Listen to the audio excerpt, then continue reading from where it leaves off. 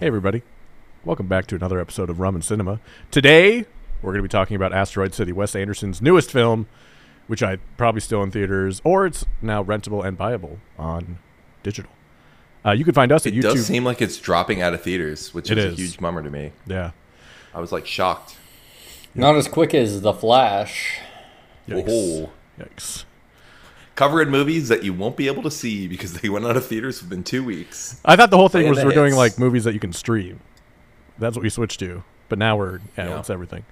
You can find us on youtube.com/@rumandcinema or TikTok @rumandcinema. Nate and Jake are joining me as always. Nate, how are you? I just finished the movie and I'm super pumped. I think I was the most bullish on this movie. I still love every time I see Wes Anderson come up. But this was much better than I expected, and I think it surprised you guys, so I'm excited to talk about it. Very much so. I was talking to Nate before this, and I think it's my favorite Wes Anderson. Right now, it's my favorite Wes Anderson movie, like fresh off its second watch. But, you know, Grand Budapest is still really good. Mr. Fox is still really good. It's in there. I think it might hold up, though. I think so, too. I agree. It's one of the best. It's like, it really is, works. I think, like, we'll get into it. Let Jake talk first. Jake, how are you? Well, someone here has to be the voice of dissent. Oh, no. No, I actually, I messaged these two guys shortly after I saw the movie, and I said that I really didn't want to like this movie, but I really did. So I was definitely pleasantly surprised. Definitely keeps you thinking afterwards, although I don't know. There's still an element of that excessively very artsy film that just rubs me the wrong way. Sure. But that's not the takeaway from this.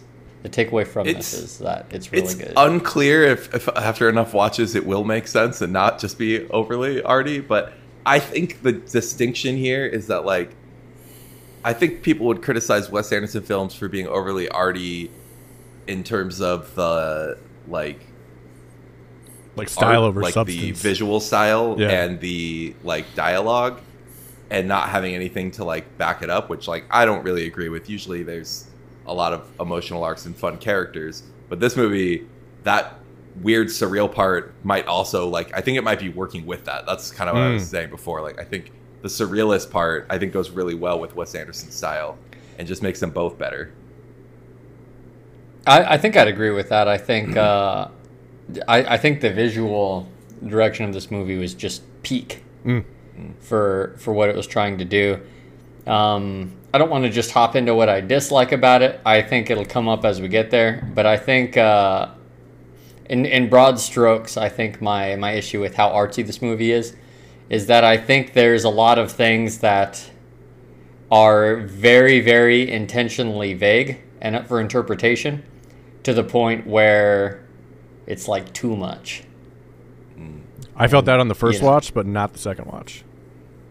See, I'm curious to see what you what you have then as your reasons for, like, the meanings behind things. You're not going to like it. Because I know that. Sorry. that's the thing. I bet you could get 10 different people to watch this movie to ruminate on the meaning, and you'd get 10 different meanings. And I think that's the point, which is also Right, which I don't like. It has to be good, but that doesn't mean it's bad either. Yeah. It depends on what they give you. That I agree with, because then you're just stuck with, okay, well, how's the movie? Just at face value then, which that's why I say I was pleasantly surprised. I really like it because I think the movie's killer. Because even if you dismiss all that, it's a really good comedy. Yeah, I mean, you probably still have to like the weird stuff to enjoy that some of the comedy, but if you do, it's some of the funniest shit I've seen in a long time. It's like, I can't imagine there's anyone listening to this that is not into weird shit. You know? If you are, get out. Yeah, weirdos only. I think we also really like Taskmaster and like British deadpan humor, which it feels like is what Wes Anderson's kind of like approach is, like awkward, funny, and deadpan. See, I feel like that's rude to Wes Anderson. Hey, Taskmaster is hilarious. All right? Taskmaster is hilarious, but I also wouldn't call. I think The bits on Taskmaster that flop the hardest are some of the intro bits where they just go for British deadpan humor too hard. True. And I'm like, but then that's what's funny about it is it's funny that it was a miss. Yeah, right. You can't, lose. and then you're laughing because Alex just completely flopped on his intro bit. Yeah. Before we it's like dry. It's like dry, but over the top at the same time. Yeah. A lot of the bits I think we're going to go over in this, like the one we were just talking about, kids singing. Like it's not. It's dry because it's not inherently funny, but they go so over the top that it like really, it doesn't feel like British humor to me. That's fair. Yeah, that's fair. I do want to bring up that I think I speak for all of us in saying that we stand with the Writers Guild and the Actors Guild. It just feels weird doing like a movie podcast in the middle of two of the biggest strikes ever when like the movie companies that we give money to watch these movies are like saying they're going to dry out the writers until they have to move out of their apartments and their houses, which is like some of the most fucked up like direct capitalist language I've ever heard in my life. So I can't believe they just came out and said that. Yeah. It's strange for me internally to like. It's true, and they can get away with it. Well, 100%. It's. I just want to bring that up. That like acknowledge that that's happening, and that obviously we stand with the labor boards on that side. Yeah, I've seen a lot of podcasts that explicitly call out that they're not doing any segments they write ahead of time, and I feel like we were in the clear there. Oh boy, are we? Yeah. Well, we don't prepare anything. We're also kind of set because I know Nate does his part and hardly ever pays for a movie. I was gonna say, and that's why I torrented this movie. But so do your thing. However you feel, you can do your thing. But I live in LA, and when I drive past a picket line, I always honk a couple times just to make it feel better. I'm here with you. You're doing your part. Yeah, that's all I can literally do. But yeah, just wanted to make sure that we acknowledge that going forward, because part of me today was like, how do we like talk about Netflix and HBO Max and 20th Century Fox and not be like, they're also shitheads. Like, they're run by shitheads, 100%. Like, Bob Iger's a douchebag. Fuck those people. Yeah, like, he made $27 million this year, and he's like, we think we should do less Marvel and Star Wars movies, which I agree with. But then he goes, like, writers are asking for too much. It's like, go fuck yourself with a golden dildo, you cunt. Yeah. Jesus Christ. That he can pay for. It's like a continuous struggle for a lot of things, because, like Amazon is god-awful company, but... God damn, I got a Vitamix for 50% off. Yeah, and like, 2 days? Shit. There is no... I watch this other podcast about wrestling. It's on Cultaholic on YouTube, and there's a guy in there called Matthew, and he always says there's no such thing as ethical consumption in capitalism. And I was like, yeah, well, I'm feeling that a bit more now more than ever. So we just want to make is that just a justification to consume whatever you want? I mean, it makes me feel better. But I think just acknowledging it is the literal least I can do. So I'll at least do that. But that's what I've always strived for in life. It's like, am I an asshole? Yeah, but I'm self-aware. Yeah, it's meta now. Like, yeah, so it's I'm just performing my life as a commentary. Makes me better than the other assholes. All right, so as long as we're not as big of an asshole as Bob Iger, we'll be okay. And I think so far so good. So yeah, just keep that in mind, writers, actors. We like what you do. Obviously, we made a goddamn podcast about it. So, but also believe in fairness for people that work and make things that we love. So, yes. Yeah. All right. Now we are rooting for them. 100%. Thanks for indulging me in that. Let's talk about Asteroid City, Wes Anderson's newest movie. I think Wes Anderson's one of the few people that in movies that you say, oh, what kind of a movie is it? It's a Wes Anderson movie. You know what I mean? Like, it's its own genre. Yeah. And yeah, I agree. Yeah, and this movie definitely fit the bill in like a really nice way. One question I wanted to ask, what other Wes Anderson movies have you all seen? And if you don't remember all of them, fine, but like, is this your first or second one? As far as I'm aware, I have only seen Grand Budapest. Okay. I think that's a really good one to start with, personally. I love that one. So you've seen this one and Grand Budapest? Correct, yes. Okay. All right. Nate, do you know how many you've seen? I think I've seen all of them except for The French Dispatch, which we discussed, his most recent movie, which we started but then didn't get around to finishing. Yeah, that one's different. Isle of Dogs is a favorite. That was fun. The Royal Tenenbaums is really old and weird. We rewatched that one recently. You know, sorry to interrupt, but as I'm going through his list of movies here, kind of surprised at how low they seem to score on IMDb. It's not like they're scoring low, but... 7s? Yeah, exactly. Yeah. Yeah, they're all like 7s, and it's like... They're not for everyone. I don't know that a single one of his is in the top 250. But, yeah, not for everybody. Though, so someone was pointing out today, I was actually watching a board game video podcast about how... not a podcast, but a YouTube. About... Hey, I know, I would love it. But he was basically saying like the top 100 games on Board Game Geek. It's a mistake to just like go and say those are all the best ones because those are like that's for a particular like crowd and it's curated in a certain way. And he actually drew the analogy like the top 100 movies on IMDb are not actually like they're. There's a lot of, I mean, we found when we did that game where we tried to describe the movie posters, there's a lot of shit in there. Yeah. Movies been going on for a long time. Or so it didn't surprise me that the Wes 1-star Anderson's on reviews, top. the 1-star reviews that we read as a yeah, game. a lot of people don't like things inexplicably. Yeah, I guess.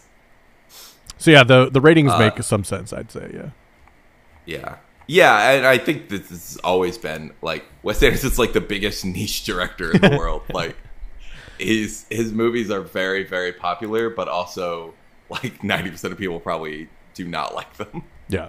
I think every time I recommend a Wes Anderson movie, I always ask, like I was watching this movie and I was like, oh, I know a couple people that I think would like this. And the first thing I ask is, have you seen a Wes Anderson movie before? And if they say no, I tell them, all right, go watch one that you think you'll like and come back and then watch this one. Yeah. I don't think this would be a good first one for people. I think this would be a good like third or fourth, but it's really good. Mm-hmm. I think the best intro might be Grand Budapest. That feels like the most accessible. Yeah, it's got broad appeal. Moonrise Kingdom is too. Oh yeah, I think that one's really good. It's got more emotion. Bruce Willis to it, I too, guess. Jake. Oh, you gotta love Bruce Willis. Oh yeah, that's how we get Willis. Jake in. The Bruce Willis. The Bruce Willis. I don't think that what's his face has been in one though. Who's the guy? Gomez. What's his name? He was Gomez Adams in Wednesday, and he's in. He's the other one you really like. He'll be next. Luis I mean, Guzman. Yes, Luis one of the most surprising things in Wes Anderson movies is how big the cast is. Oh my God. I'm sure Luis Guzman will be in there soon. Yeah, this one was ridiculous. Yeah, he seems to have quite a bit of pull on getting big names for any role. Yeah, and they're usually not like paying a lot of money. I think I was seeing somewhere Edward Norton was saying he made like $4,200 from one of the movies. Because wow. And like Jason Schwartzman was talking about making this movie, and he was like, I had no idea what was going on, and like that's funny as we get to explaining the movie. But like that is great. He was saying the way that Wes shoots it is it's like all like obviously you don't shoot it chronologically, you shoot it what makes sense for actors you have on set and staging. And he's like, you just see your little part and you have no idea what the rest of it is. So like even from the main character, that's funny to see and hear. Yeah, and then he saw the finished product and he's like, I'm still not sure. Am I in this? Yeah. I was going to say Jason Schwartzman. I thought you were going off how little they were paid. I thought Jason Schwartzman was just complaining because he's like, I only do Wes Anderson movies and I get paid like $4,200 every 4 years.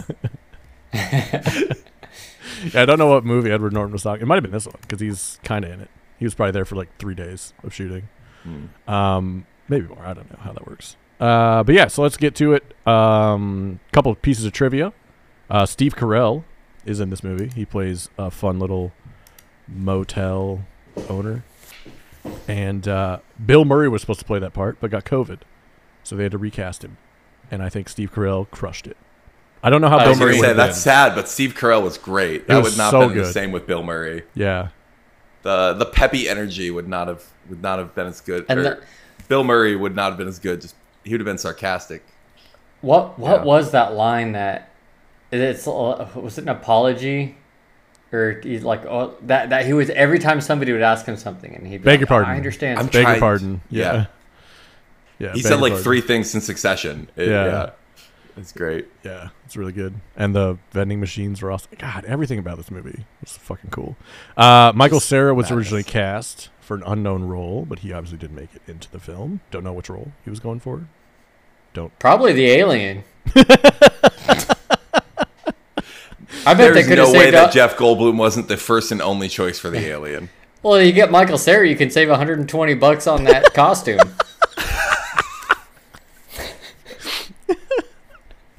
So the movie opens on a 4:3 black and white screen, a local TV station, and I was like, here we go, Wes. Here we go. Yeah. Bryan Cranston is our narrator, and he intros about a new play called Asteroid City, which is made for a broadcast. Edward Norton is our writer who's making the play, and then he talks about the awful writing process and how like hard it is and all that stuff. That's cool. And then we see the behind the scenes, and we introduce the characters, which I thought was a really fun way to do it. Basically, they go through the whole start of a play, like a script for a screenplay, where they introduce the stage and what the stage looks like and who the characters are real quick in succession. And the characters like look at the camera, some of them do, as their names are being called, which I thought was a really fun way to introduce everybody. And then we get to a train, which brings us into the city, and then we kind of switch from black and white to color, Wizard of Oz style, and we go with... we're in the play now. Like, we're living in the play that's being played out. And this back and forth storytelling I thought was really cool and really well done, because it's visually so striking, the differences, and the tones are different, and the characters are playing different characters, like in the movie and out of the movie. That was really cool. And like, yeah, they did a really good job with that. My favorite part when the first time we jump out and they're just like having a conversation. Yeah. It's great. Loved it. Yeah, it was really able to add nice humor and like insight and like another layer of thoughtfulness to this movie. I think if it was just one or just the other, it wouldn't have been as good, obviously, but putting them together like that was really cool. I read somewhere that the quarantine part was kind of added late because they were actually in a quarantine with COVID. And that was like a kind of add-on, but I don't know if that's verified or not, so... But yeah, the train was super cool too. That's a good point. It's a little late. I think we've gotten over it, but when they re-quarantine, that does really capture the emotion. That was a good laugh. That was really fun. I watched a video my wife sent me about the train, the person who made the train, the miniature. It was sick. It's awesome. Like all the detail they put into these miniatures and they build and the set. And so we open up on the small town. It's got a on-ramp to nowhere. So go ahead. You wrote in here about the miniature train intro being super cool, and like I actually saw that before I watched the movie. Oh, nice. And as I'm watching it, and I realized it still took me a second. I was like, oh, that's a miniature. I got it. And then as it pans into the town, and the town is still a miniature, I was like, okay, eventually this is going to turn into a real set, and I still didn't catch it. Yeah. I still didn't see when it transitioned. That was really cool. Like when the guy is in front of it moving, I'm like, oh shit, I missed it. Yeah. Like it was so good with the detail. And I think that was something I tried to keep in mind throughout the movie, and sometimes you forget that they do introduce it as a play. Mm-hmm. Mm-hmm. And so, like it's something to consider. Like, at a certain point you get lost in it and you're just watching a movie, but you're actually watching a movie of a play, maybe. Yeah. A movie about a filming of a play. Yeah, it gets a little convoluted. I'm not 100% sure, and they also convolute it further by later on having it starts to blend what's movie and what's play. But it definitely has like very strong like ties to being a play instead of being a movie. Mm-hmm. Yeah, you can really tell in the way like things are shot, which is great. Like when it's being shot like it's a play, like a small little set, and then they're rehearsing a play in the play. It's and I've always thought Wes Anderson's movies are kind of shot like a play. Like it's very like, this is the frame we're looking at. Things are going to move within the frame, but you're going to stay still. So I think that worked out really well for his aesthetic. So Jason Yeah. Schwartzman's character Augie and their family gets towed into this little town that we see has a one-stall gas station. It's got a diner. It's got a motel, and it has a freeway on-ramp to nowhere with a sign that says like road closed, like building error or something like that, road construction error, which was a nice touch. Road closed indefinitely. Yeah. And then they have the crater, which is like the local spot, which we're introduced to with a billboard that says it was here, circa 5,000 years ago. And there's this little gate that leads you right to the start of the crater, like a single file gate. Just the little touches like that were so fun and whimsical. Yeah. Which even that part looks like you're looking over a model of a city. Yeah. Like, which it honestly probably was. Yeah. For some of those shots, like the asteroid shot, it was probably a miniature. And maybe this is recency bias, but I was watching the Wonka trailer and I thought, why did they not get Wes Anderson to do that movie? That would have been so much cooler looking. Like, it looks fine, but that would have been an interesting choice. Yeah. That's kind of an example of a director who you say it's what's his name? Starts with there's a B in there. Interesting. The guy who's in love with Johnny Depp. Ebenezer. Who shot the Willy and the new Willy Wonka. With a B that's in love with, I don't know. I don't know if it starts with a B. Edward Scissorhands. Oh, Burton. Burton. Yeah. Tim Burton. It's another one. You can kind of be like, it's a Tim Burton movie. Yeah, he could do that. I mean, he didn't do this one. He did. Didn't he do one? Didn't he do the Johnny Depp Wonka? That's what I'm talking about. Sorry, not Burton. I thought you were talking about Timothy Chalamet. Chalamet. You made me think. No. Oh, yeah, there's another Willy Wonka. I forgot there's another Willy Wonka. Yeah. Damn it. Yeah, Timothy Chalamet. And guess who plays an Oompa Loompa? The Oompa Loompa. No idea. Hugh Grant. Yep. Exactly. There's only one Oompa Loompa. That we've seen in the trailer. Well, they just copy-paste him. Well, not yet. I'm sure. Not yet. I mean, not that we've seen. How about that? But yeah, so...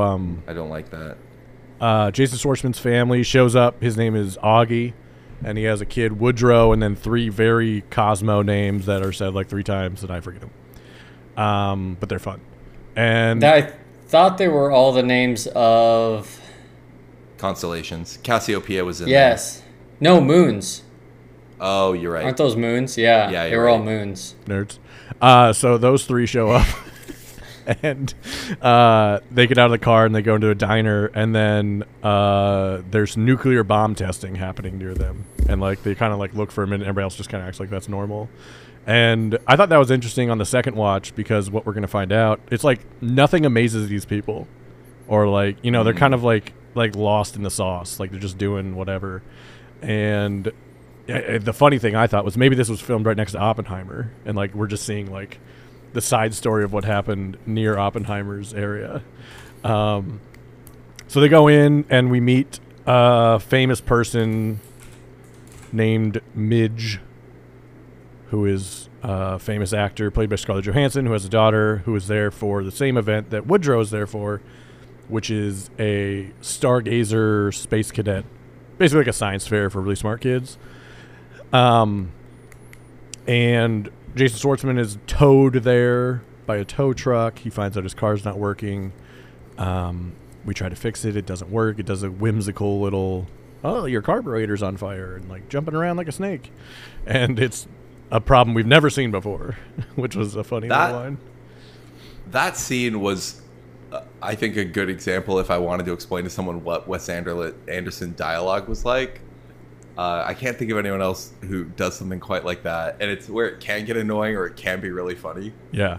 And this scene, he introduced it. And he's like, I've seen this set of symptoms exactly twice before. Yeah. Once the fix was a 75-cent part. The other time, the car, like, it was a lengthy yada yada process. We had to tear it, put it together. It didn't work. The engine exploded. Yeah. And he's like, which one is this? And he's like, we're about to find out. And at that point, I'm still not quite on board. The very dramatic, like... Yeah, when he takes out the piece and twists it, that's when I started laughing. And I was like, all right, I'm in. Like, it's good again.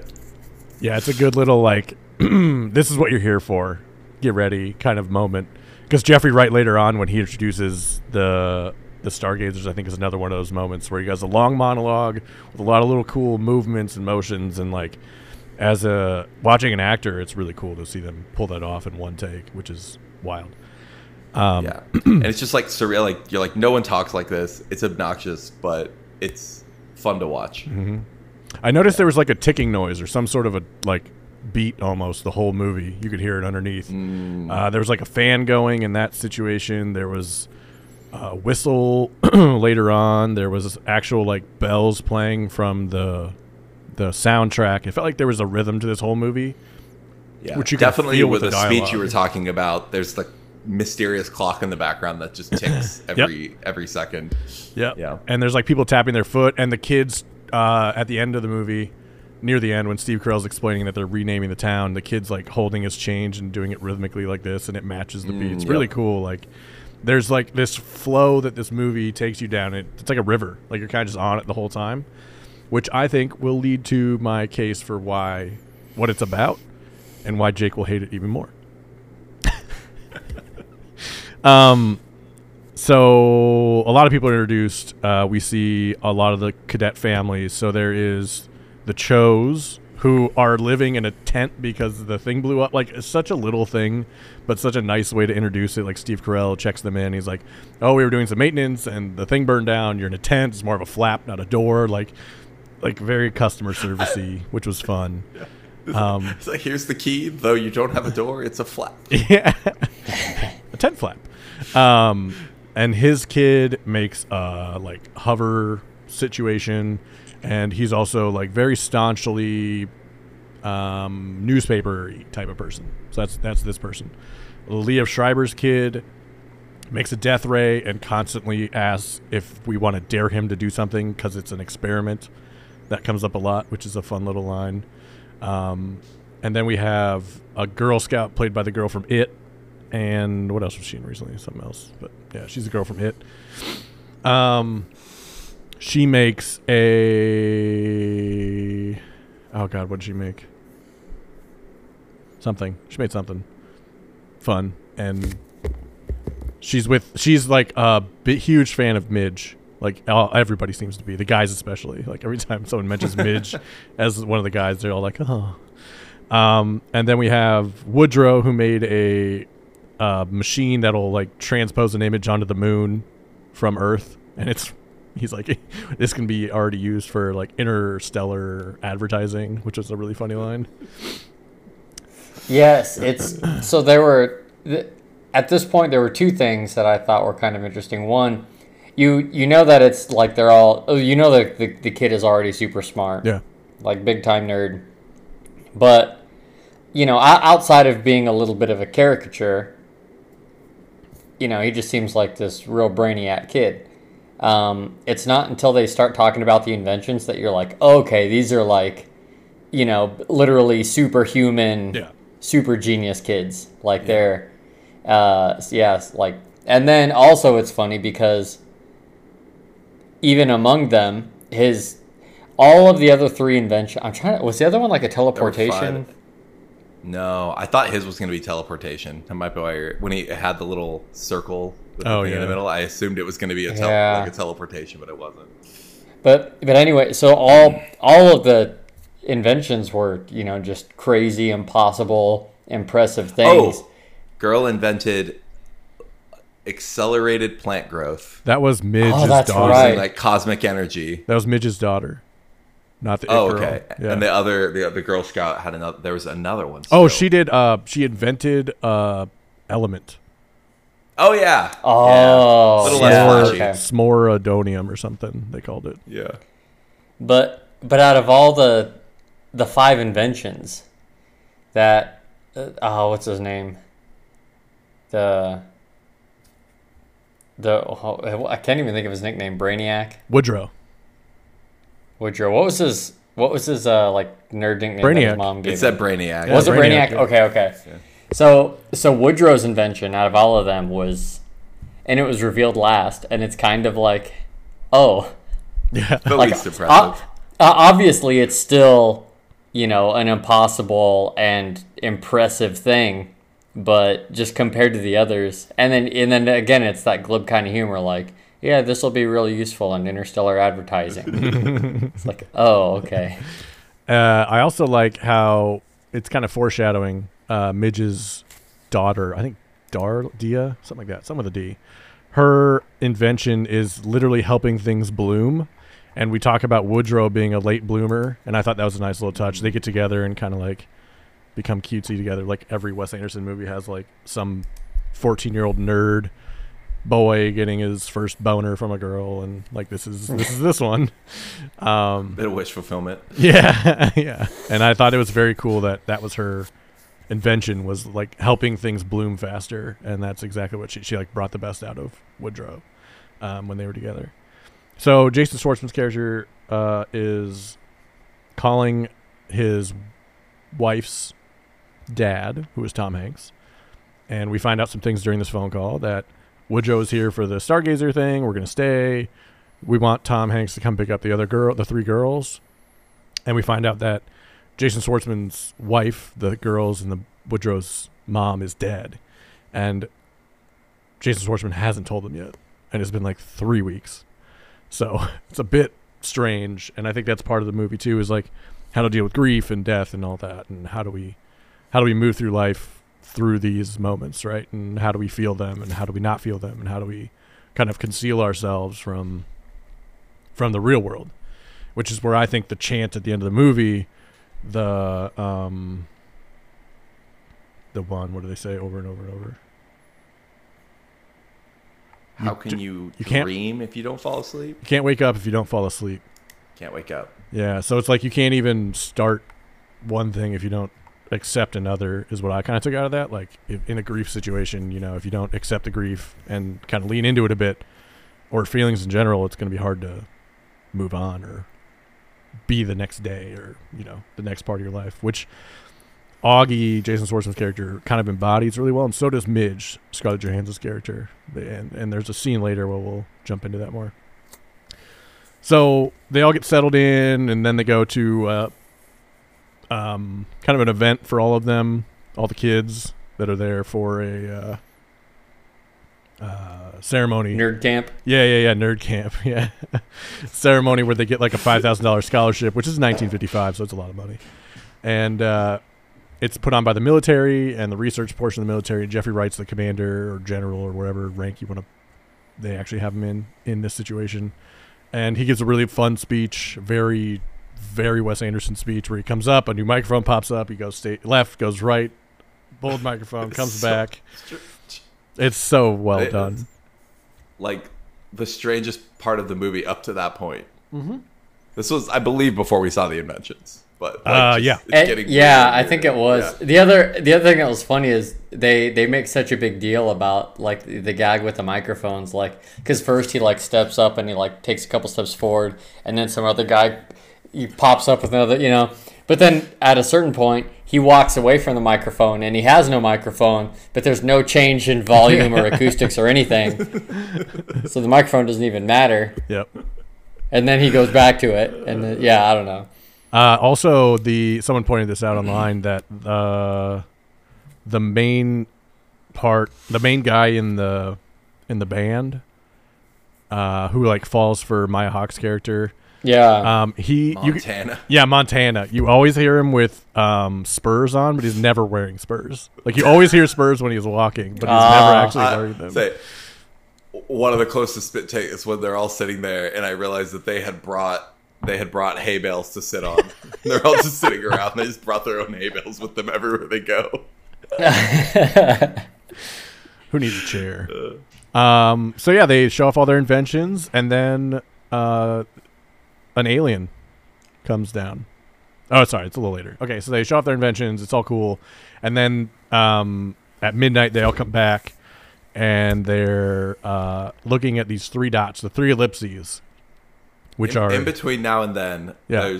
There's not a lot of plot, but it is like another favorite Wes Anderson thing is the scene of the barbecue where it's just going between all of these little like vignettes of the different groups of people talking and being just really weird. Yeah. you said, like talking style, like the parents are arguing about things, the teacher is like wrangling the kids and like really nervous. The smart kids are all talking, and I think they start playing that name game. Yeah. It's just like little groups of like it goes between them really fast. Like the camera's basically just like panning through the barbecue, and you're just like the sound is cutting in and out of each scene as it's like switches between the different groups of people interacting. Technically, that would be just too dolly. fast to like keep anything either. Just like I can't remember everything that happened. Be a dolly, not a pan. Pan is a pivot. Dolly is You know, I would have. I would have guessed.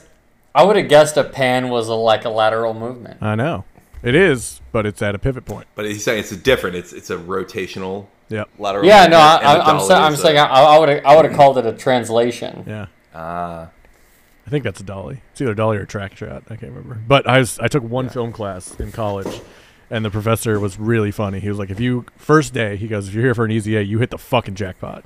And then the third or fourth day, he was like, the good thing about film terms is they're all made up in America, so they're stupid, and they make sense for what they should be. So I'm pretty sure that one's dolly, but we'll find out in the comments if I'm wrong. No, I believe you. We just call it the tool that it's being used to. Crane shot, it's on a crane. Fucking hard. Yep. Makes sense. So we go at midnight now. We introduce Tilda Swinton's character, Dr. Hickenlooper, I believe is her name. And we find out that there are these three ellipses in the solar system that come together, and you can see them through this box. Otherwise, you'll burn them on your retinas. It's like a solar eclipse kind of thing. Like, don't look at the sun. Look through this box. So they all have these boxes on their head. I desperately want to go back and listen to her speech. There's so many of these things where like it's meaningless. This is not like a deeper meaning. It's just hilarious what she said. Yeah. The scientific part that she said of like yada yada blah blah blah, and like this basically proves the theory of interstellar flirtation. I think she said. Yes. But the kicker is the math doesn't work out. It's fucking hilarious. Mm-hmm. Like I was just chuckling the entire movie, like every 15 seconds because of stuff like that, where there's no deeper meaning. It's just funny. Like when Jeffrey Wright's doing, is that his name? I keep saying it, so I hope I'm right. Yeah. He's going through about science, and he goes, someone took 1 trillion and divided it by the circumference of the earth and then came up with this number, and we called it whatever. And it was just such a cool, like, I don't know. It's like total nonsense. Yeah, it's like poetic nonsense. It was. That was like word jazz. Which I think the rhythm helps. Like the background rhythm helps so much with that. Like you don't notice it. But like unless you're listening for it. And then you're like, oh shit, this is like, all right, I like this. It's a vibe. So they look up, and then this green light shows up next to these other lights. And an alien spaceship comes down.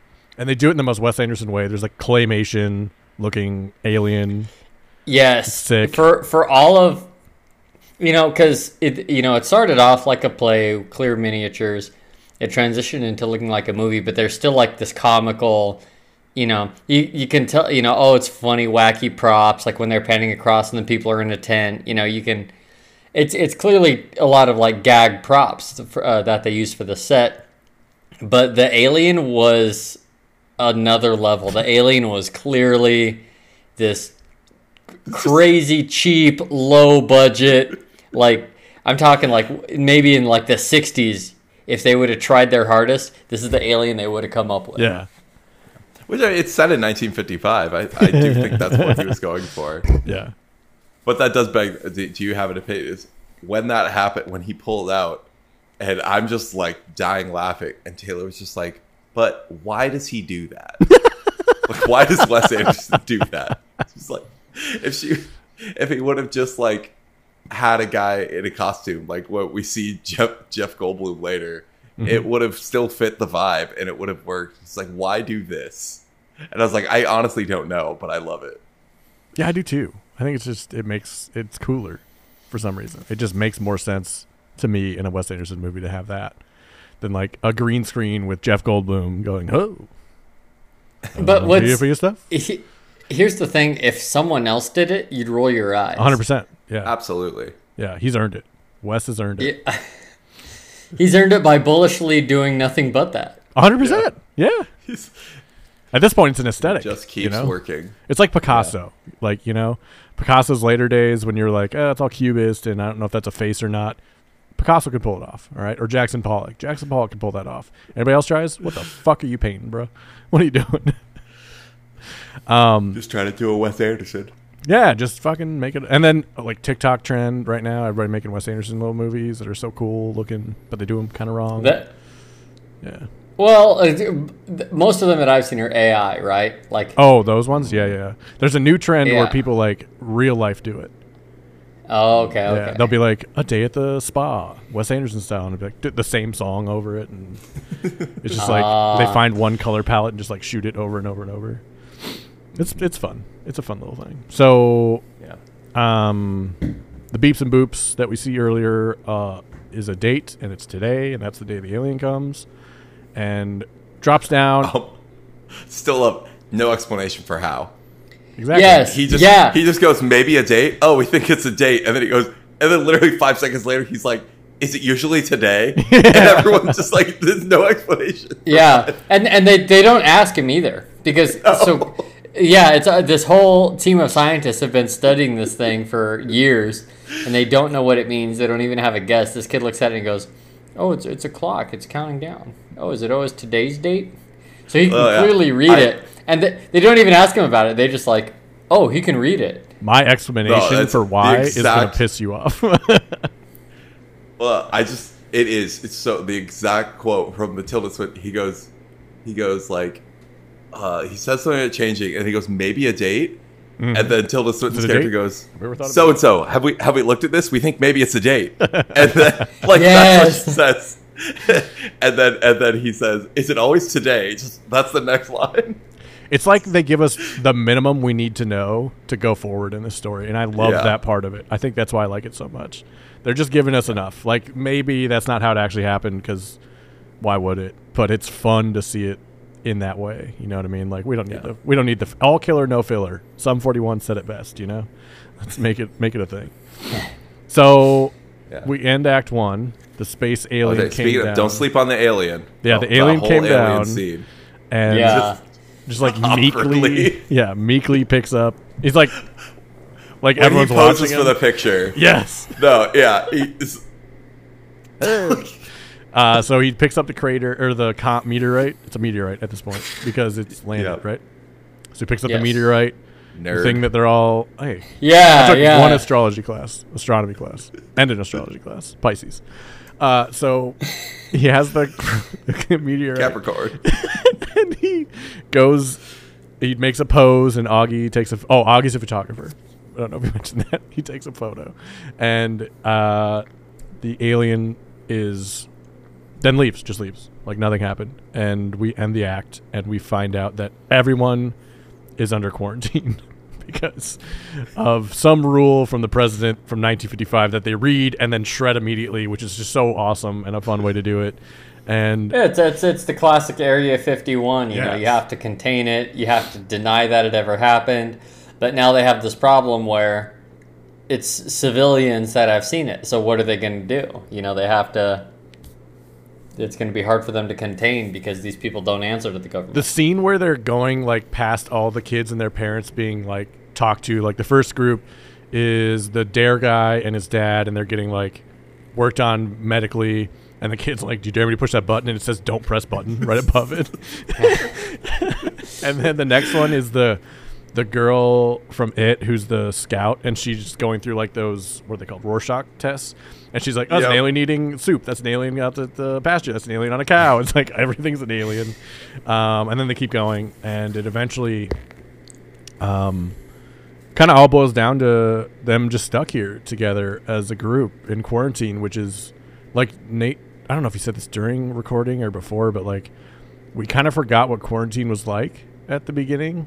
Like in this movie kind of brought it back. It was a very like interesting way to look at quarantine and more relatable now than it would have ever been, obviously.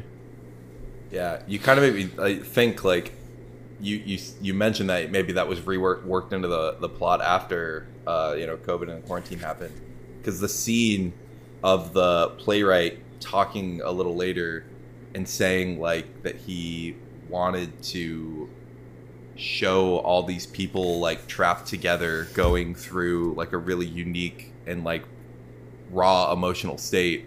I kind of wonder if that's not just like Wes Anderson like talking about wanting to capture the quarantine. Oh yeah, I agree. Yeah. I think that's totally it. So they're under a military quarantine. The U.S. government has a plan to cover it all up. June is a teacher, Maya Hawke's character, trying to focus on anything but the aliens, and they can't. The day before, Augie and Midge, they're in adjoining or next door neighbors, basically, in this motel. Not adjoining, but next door. And they have conversations through the window, and it's really a cool way to do this kind of chat. And Midge is working on a new film, and Augie's taking photos. And he takes a photo of her the day before. And the next day, he also took the alien photo. And he's getting the photos ready, and Midge goes, "How'd the photo turn out?" And he shows the alien one. And he's like, "Oh, it was great. All my photos came out." And she goes, No, the one of me," which I thought was so good. Yes. The other one. Well, I think it was the most obvious with her, and that was hilarious. Mm-hmm. But outside of the science kids, the military people, all of the people that are just there, like the ancillary people, they don't really care about the alien. Yes. Yeah, they're kind of... Yeah. Yeah, and mostly they just feel like they're inconvenienced because now they're stuck there. And they just do not care one way or the other about the fact that an alien descended and grabbed this meteorite and then left. It's something I started to feel at the end of the first watch and definitely felt throughout the second watch. It's a loss of wonder among everybody. Like, they're jaded, right? There's a nuclear bomb going off within vision of you. And you're like, "Oh, that's cool. I'll take a picture of it." Or there's 2 times a car chase with like 2 police cars and like guns firing go through this town, and they're just like, eh. And they see a goddamn alien, and they're like, eh. But the kid, I think Woodrow does have a scene, where he's like, "I feel like I'm going crazy." Yeah. Woodrow's just why like, are we talking about this? Everything's changed. I have all these questions about like the wonderment of a child. You know, it's literally that we've all lost. Yeah, I think is what Wes Anderson's pointing out, is like this loss of wonder and curiosity. And I don't know if it's about, phones, technology, whatever. The fact that we can Google any answer and have it done in seconds. This is something I've been thinking about a lot lately, is like my loss of curiosity. And like I've, asked my friend groups, these guys included, more often lately, weird questions, I think. Like, what is the reason for having rings on an animal? Like, that show how old they are. Like, what is the point of that evolutionarily, right? Or like, if Spider-Man, if his powers are based on whether or not he'll be hurt, would he be able to shout? Yes, the wonder of a child. Would Spider-Man's spidey sense tingle if he was about to shart? Hey, I 100% believe a kid would ask that question. But I mean, that's what I'm thinking of, right? Is like this curiosity that I feel like I've lost, that I'm trying to regain now. And you know what, that's though? a good idea. One of the questions you asked was infinity a number. Yeah.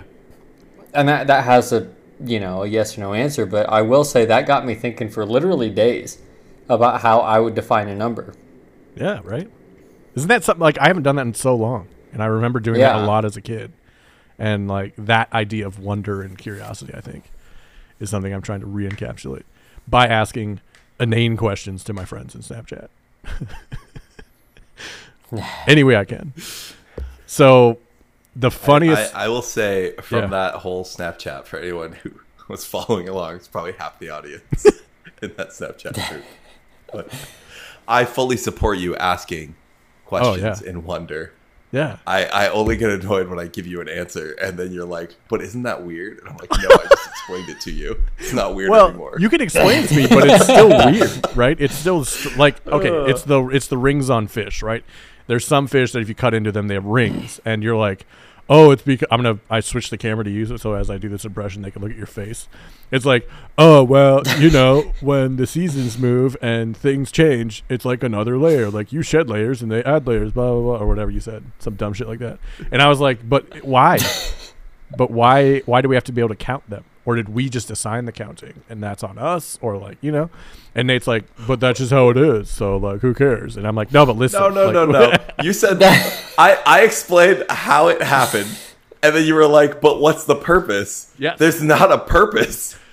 Which, after watching this movie now, I feel like is okay, because I think that's It the is point of the okay. movie. It's not okay to keep saying why though.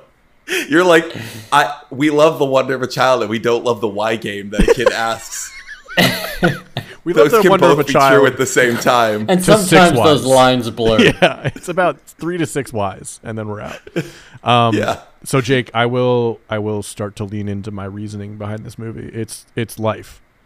This movie is life. It's about not knowing where you're going, not knowing what you're doing, and you just go forward and you keep going every day. That's what this is about. That's why when you said, like, why do they not ask what the question?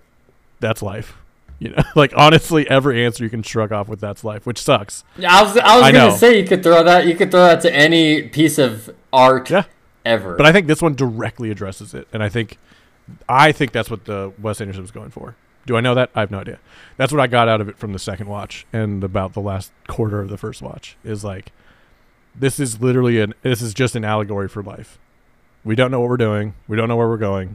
We don't know why we're doing the things we're doing, but we get praise for the good things we do, and we get chastised for the bad things we do, and we just keep going along that path, kind of ping-ponging.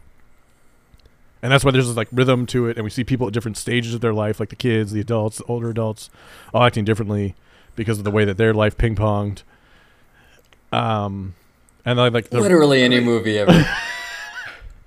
Well, aren't all movies about life? I'll say one thing you immediately make me think of that I like noted in the general's speech when his speech that he's like telling the story of his life, and he's describing it in chapters, and literally the start of chapter 1, and then he describes like his childhood, end of chapter 1, start of chapter 2, and he's like, my dad went to war, yada yada. Like, but he doesn't yada yada. He's like, this happens, and it's like he was wounded and comes back, and then he steps away from the microphone and goes, I had a life, I had a family, I had a dog, the standard stuff. And then he comes back and goes, chapter 3, another war. Yeah. And you're making me think of that, like how he's like telling the story of his life, and just like the normal stuff just kind of gets skipped over. And he's like, these are the interesting parts. Yeah, the violence was interesting. Like, if it bleeds, it leads kind of thing with the military folks. They were like shooting like pictures of aliens. Yeah, that was so funny. How did they make those up so fast? I know, that was so funny. It's a contingency plan. Yeah, it's X, contingency plan X gray or whatever they said. So there's a very funny, awkward scene. Go ahead. Oh, I think we passed it. That's why you reminded me talking about the pictures. Yeah. That means we were past the nude scene. Ooh. And I just loved the just another piece of like, because this movie is definitely, it's like we're watching a play, and a lot of it they do like talk about stage direction. Like you're saying at the beginning, they read the stage direction. There's a lot of like things that feel like behind the scene, like inside jokey kind of stuff that you get to like follow along with. So she does the nude scene, and she drops the towel, and it cuts to behind her, but there's a mirror and you can see her. Yeah. And then she immediately is like, we'll do it tasteful. Like, as I drop the towel, it'll cut to behind my legs. Like, immediately after that happened, she says that. And I thought that was hilarious. The way that Augie responds to her. Okay, so that part made me laugh too. I forgot about that. Scarlett Johansson's like, hey, I have a nude scene. Do you want to see it? And then Augie just sits there in silence. Yes. And he goes. And after a minute, he goes, did I say yes? She goes, you didn't say anything at all. I meant to say yes. I was thinking yes. It's so good. Yeah, it was good. Apparently Wes Anderson was really uncomfortable during that shoot, and Scarlett Johansson wasn't. So that's what I read too, and that makes complete sense to me as just what I've seen of Wes Anderson be like, ew, no, you know. But he did it, made it work. Good for him. It's like Quentin Tarantino and how he shies away from those feet scenes. Oh yeah, dude, get Margot Robbie's dirty just Barbie like feet out of my face. Yeah, if you didn't know, Quentin Tarantino always puts a foot scene in his movies and his mouth. Uma Thurman. Was this- I was gonna say, and who will Robbie? play that role? I will. Wouldn't it be funny to have a little director cameo here? Do you have any socks? So the other very funny part comes up. ScarJo and the Scout mom are talking at the outdoor communal shower, and the Scout mom is saying, "I loved you in this movie," and she ScarJo just keeps on, "Thank you, thank you, thank you," like while she's explaining it, and then the mom goes like, "I don't know why more people didn't like it," and she goes, "Oh." I mean, I did. Oh, thank you. Okay, thank you. And then Bryan Cranston shows up. And he's been the narrator the whole time. We've only seen him in black and white. And he just kind of stands there, and Scarlett looks over at him. And he goes, "Oh, am I not in this scene?" And it just leaves as if it was a mistake. He literally ducked. It's so good. Like a community play mistake. It's so great. Yeah, again, it's one of those throwbacks. At least it happened with me. I would keep forgetting that it's a play and you're just watching the movie. But then they keep throwing things at you like, nope, this is a play that they're showing you on film. Yeah. But yeah, that was really. You're right. That They was kind a of like spit-take pluck moment. you. They pluck you when you need to be. You know what I mean? Like, remember, none of this is real. Like, that's damn nice. So the junior stargazers get all this equipment together, and they have a plan to get the word out about the aliens. Cho is a writer, journalist for his school paper, and they release the story as well as pictures of the alien, which we find out Augie sends to his photo person immediately. And then we cut to Act 3 1 week later, and there are just people everywhere with alien stuff and partying and Area 50 outside of Area 51 kind of vibes. And we open though. Oh, so let's go to the B story, the Edward Norton story. So Edward Norton's the writer. We first see him writing and struggling to write, which is, cool. And then we see him and Jason Schwartzman's character as the actor, not as Augie, auditioning for Augie, kind of. And they have this moment of being in love and becoming romantically involved through that story. And then we find out Edward Norton's trying to figure out how to make people sleep, be asleep and awake and visually be in a sleep state. And He says he wants to do a play scene of people sleeping, and he can't figure out how to do it because the people would just be sleeping on the stage. yeah, he wants them to. He doesn't want them to act like they're sleeping. He wants them to be asleep. right. But then so one, they have to fall asleep on stage, but then also not miss their cues. Yeah, which is wild. So Willem Dafoe is the actor class teaching teacher. He's the teacher. I think you got it. And Adrian Brody is the director, and he shows up, and Edward Norton's there, and then a few of the cast members Maya Hawke is out there, the guy who plays Montana's out there, Matt Dillon's out there, Jason Schwartzman's out there, so Scarlett Johansson's out there, all as the actors that end up in this play. That's the start of Act 3. So we go back in, we're in the quarantine, and everybody's the military's upset about the story getting out, and there's a super funny scene where they're interrogating the kid, and somebody comes from off screen and brings Jeffrey Wright a note, and he says, "It's from the president," and he looks at it real quick and throws it. He's pissed. What a great delivery and line. That was so good. So they're fighting for the right to be able to do that, and then we hear the song from the kid and the band about the alien. That was one of Nate's favorite moments. They sing this jig, and then we see June and Montana kind of get together and dance off, and we're starting to see that kindling. So all these stories are kind of starting to run together, which is cool. And then Augie and Midge show up again, and we see Midge in a tub with a bunch of sleeping pills around her, which she says is how she's going to die. So at first I was like, oh shit, did she do it? Yeah, that's what I thought she was, yeah, because you're right, it was in Act 2 or something when they were just having one of their window-to-window chats. She said they were talking about how damaged they were. Yeah. And she's like, And she said that, you know, one day someone's gonna find me just strewn out naked with the empty bottle of pills next to me. Yep. And she's doing it for a scene. Her character does that, so she's like living in that, which I think is interesting because I think Wes Anderson, I think I read this somewhere, that he based it off like Marilyn Monroe and a couple other of those like 40s and 50s huge actresses that just, you know, lived this tortured life and went out that way. So I thought it was a nice little nod to that idea of like, what was an actress like in the 50s and what were they limited to? And Scarlett Johansson does a really good job. She keeps saying I'm a very funny comedian and like nobody knows, and you know they just put me as this girl in distress and naked and all that, and yeah.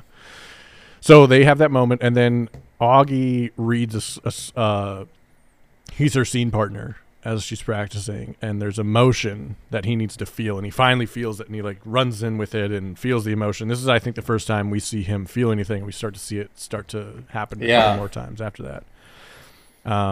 Well, even because it struck me earlier when you were talking about, you know, just like the lack of emotion on things, and then with the lack of wonder. Even when he takes those pictures, he doesn't take the picture of the atom bomb because he thinks it's amazing. He doesn't take a picture of the alien because it's wondrous and a miracle. He does it because he's a photographer. Yeah, it's what you do, you know. So it's just automatic, like, oh, I'm a photographer, you know. Damn. But there's none of his own wonderment in those pictures that he's taking. That's really good. Yeah, I have that similar problem. Love that. Oh, good. I was gonna say, like, I feel like I need to monetize any hobby I come up with. You know what I mean? Like in this culture of like side hustle and make grind culture. Yeah, like every hobby, I was like, one of the first things I think of was like, how can I sell this to people? And I'm like, that's such a toxic thought process to put on everything. So that stood out to me, that moment, and that's a really good point by you, Jake. All right, Nate. You capitalist swine. Fuck yeah, dude. All right, Nate, what were you gonna say? Oh, just that I'd say that I think that was my favorite delivery of that was when Woodrow was freaking out and he like, turns to his dad and he's like, you took a picture of the alien, and he just went, I'm a photographer. Yeah. So that was his reply to that. Like, just, it's my job. Yeah. This is what I do. So we find out Augie and Midge fucked. Nice. And Midge's daughter saw them. It's funny that you said it because as I'm looking at this document, which says Augie and Midge had relations. Yeah. I was like, had relations? Yeah, I was. What are you filling out a court document? Well, I take the notes on the first watch through, and I was very into like 1950s, like beg your pardon and like all that stuff. Like it just got stuck in my head. Augie and Midge had relations. Yeah, exactly. I was thinking, like, how would someone with a extra how would they write about that? A sordid affair revealed. Yeah, exactly, that kind of shit. So the quarantine's making everybody go crazy. Oh, sorry. They had relations. Augie finds out and burns his hand on the hot griddle thing, like a stovetop. Like a hot plate. Yeah, like a hot plate. And we flashback in our heads, because this actually happened earlier, to the scene where him and Edward Norton had relations. And he asked him, why does he burn his hand on the hot plate? And Edward Norton went, I don't really know. And Augie goes, the guy who plays Augie goes, I think it's because he wanted to know why his heart was beating so fast. And I was like, oh, that's all right. That's good. And then you see that. And then Edward Norton says, I should have him say that. And he's like, nah, that's stupid. But then he has him say it. And then we see it later. So it's like he could kind of sneak that in still. It was really, it was a really cool way to do it. That happened again. Yes. And but when they were saying, oh, you should have her say the line after she shut. But that didn't happen. I think it was cut. Because remember they talk about stuff being cut? I think it was with his wife. I think it was Margot Robbie that was supposed to say that, not Midge, right? Or was it Midge? They say she, and I wasn't sure because we do know there was a scene that was cut, but it doesn't sound like the scene where she would be walking through a door. And then, of course, they do immediately do it as well. When they do she did it. Yeah, she did it when she proposed. You should have her say the line after she shuts the door and leaves, and then she says her last line after she shuts the door and leaves. Yeah. So then all the rest of the movie, I was keeping an eye out for when they, because I assumed it would be Midge. They even she says scene. She says like scene 5, act 3 too. Yes. And as soon as it cut away, I was like, shit! I forgot the number of the scene. Now I can't look out for it. Yeah. But I'm love- pretty sure it didn't happen. Same. Yeah. And I really love, like, I don't think this is, I don't associate it with a Wes Anderson thing. I think it's this movie specifically. Like, all of those call-outs, like you said, like, we hear about the burning the hand and then we see it. It was such a fun way to, like, set up so many things that you get payoff on. Yeah. I also thought in that scene, because there's, like, this blurred line with the play, when he burns his hand and then she, like, showed it to me and he lifts it up and Midge says, like, holy shit, that actually happened. And I was like, did that happen, like, outside of the play? I think like, so. Did he really burn his hand or something? I think that's exactly what happened, 'cause- is that he actually did Yeah. it. Yeah. Yeah, I think you're right. So the quarantine, so they all get gathered down into the crater again. And they find out the quarantine's about to be lifted, and then guess who shows up? Mr. Alien flies above them, drops the crater back into the meteorite, takes off, and then Close. they're like, Close. yeah, we're gonna have to go into quarantine again. And then everybody just starts shooting shit and fighting and like blowing shit up. It's so perfect. Just like everyone's sick of it. We're done. I'm not doing this anymore. Very like, remember that. Yeah, that's kind what of you're feeling. saying. That feels like the second quarantine. Yeah, definitely. Yeah. And then the general immediately just looks at the asteroid or the meteorite and it had been marked. Yes. And he's like, they inventoried it. And it's never touched on again, so you assume that is what happened. So the alien comes down, he gets this meteorite, causes this whole thing, and literally they're just cataloging it, and then he put it back.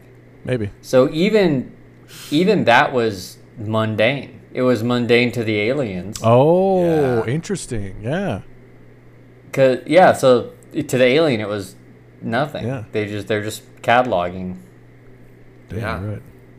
Imagine us going to some less intelligent species and just, like, collecting something. And we're like, oh, we got to put it back. mean- We can't disturb the... We do that with animals all Yeah. the time. Like tag them. And Yeah, that's what I mean. we That's do. what I mean. Yeah, we Yeah. tag an animal and then put it back and Yeah. Bob's your uncle. So they're having this moment. Augie's trying to figure out what's happening, and he kind of breaks character, literally, and he runs out of the play. And we see Bryan Cranston in black and white. He goes, "What are you doing here?" Kind of a callback to earlier. And he runs through and talks to the director, and the director tells him the kind of explanation I gave for what life is. You just kind of keep going, and people give you hoorays for You're good doing things. just kind of smearing bullshit. Yeah. One of those. yeah, exactly. Something like a middle manager would say after you had a hard day at work. You'd be like, we just come in every day, Yeah. and we feel better about it. And then he goes outside. I think it's better than that. I think I do.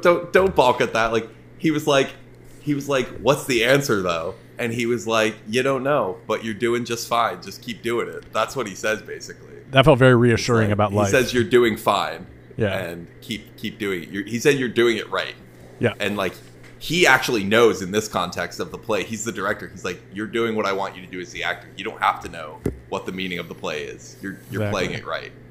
And they can't know the meaning because we find out that the writer died 6 months into the show. So now we know that possibly Augie's actor character is dealing with this death, and he's taking it because he said he was taking it personally when he's talking to Adrian Brody, the director.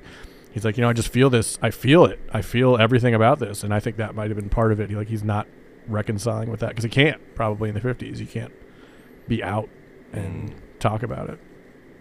So he goes outside. He says he's going to get a breath of fresh air, and the director says, "You won't find any." And I thought that was a really cool line. Like, that really stuck with me. And he goes outside, and we see Margot Robbie, who was who was the picture of his wife. We never see her other than a picture. And they have a really long conversation about a scene that was cut. And then Augie kind of feels back on his horse, I guess, and goes back. You could And then almost we- take that as when he says like he needs a breath of fresh air. He just needs to like get out of the show, and he says you won't find it. And he literally walks into another part of the show. Yeah. Like they True. go out there and act out a scene from the play that like we're still watching. That's very true. Yeah, good point. Yeah, you can't escape this moment. Yeah, interesting. You have to lean into it. Just keep swimming. That's what I wrote about this movie. Just keep swimming. So he comes back inside, and then we switch back to previous times where the writer is trying to figure out how to do the sleep scene, and we see the people that are in the movie start to wake up. And in a spotlight, you see them say, "You can't wake up if you don't fall asleep." And they start chanting it, and everyone's chanting it. And then the alien walks through with the meteorite and kind of walks right into camera, and then it cuts to epilogue. And then we're back in the city, and the quarantine's lifted, and the only one left is the family of Jason Schwartzman, so Augie, Tom Hanks, Woodrow, and the three girls. And first they try to like dig up who are triplets in real life. Yeah, isn't that cool? It's fucking sick. It's two identical twins, and then one, like, just triplet, but not an identical triplet. It's wild. I didn't know you could do that. So we haven't touched on because it's not important to the plot, but those three girls were awesome. Oh my god! I agree. They were hilarious. I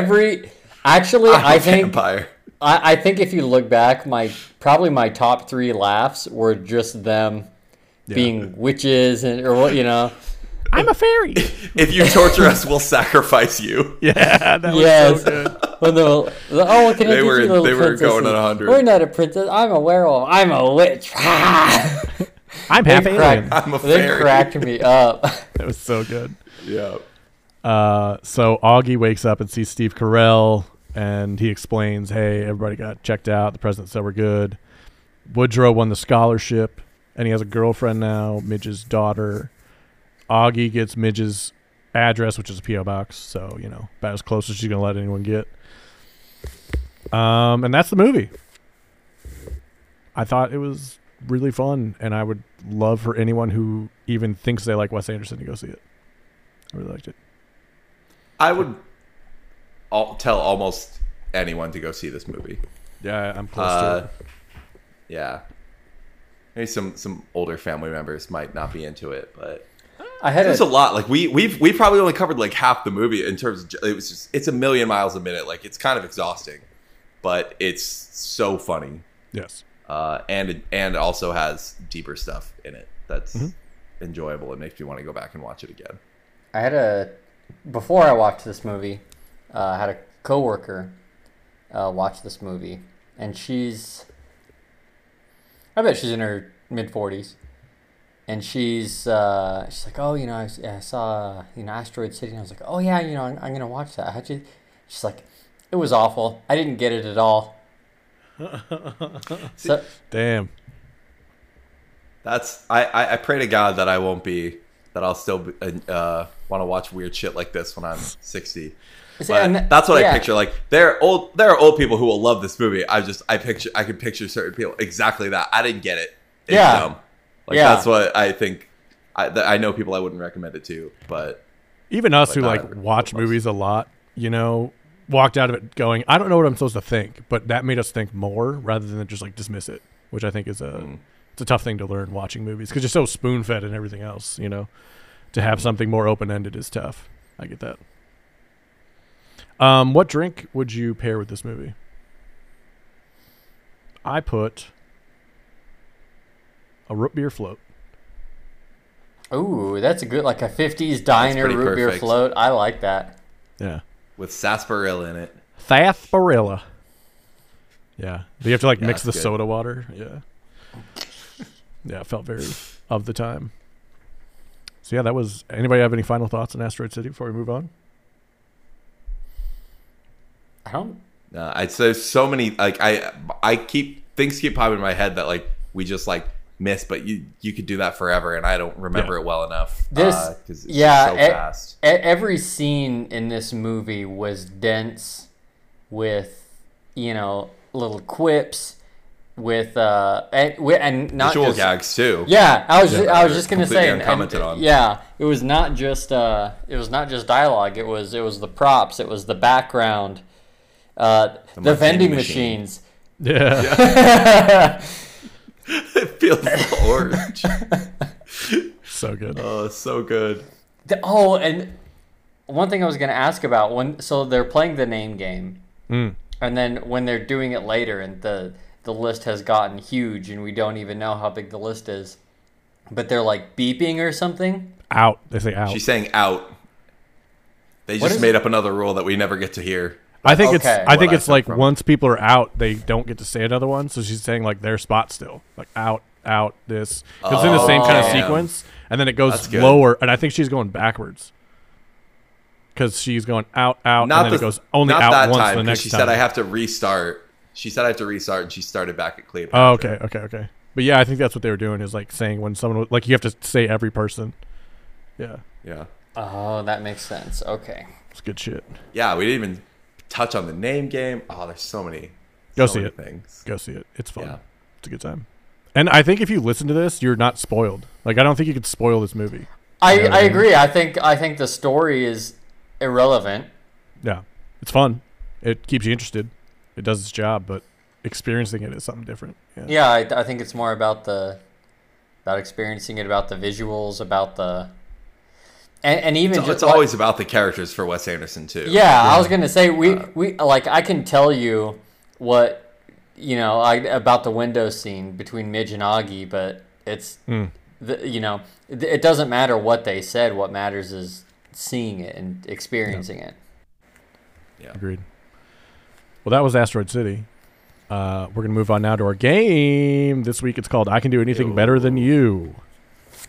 I give you a number of hints for a movie or TV show. Each hint gives more away. You bid on how few you can do it in. So if you say I can do it in 2, Nate would have to say 1 or guess it. So I'll tell you how many hints there are total.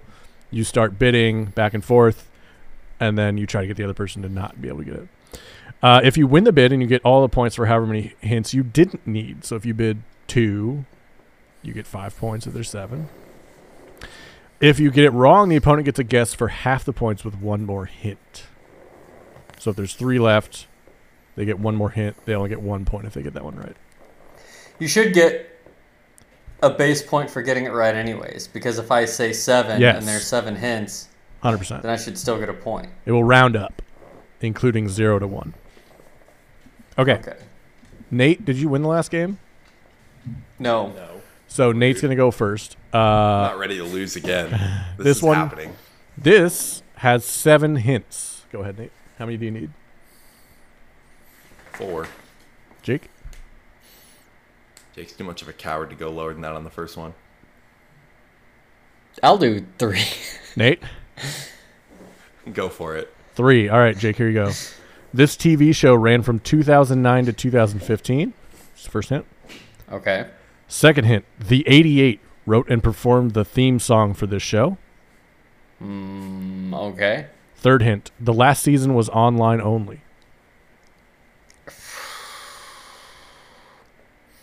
2009 to 2015. Yep.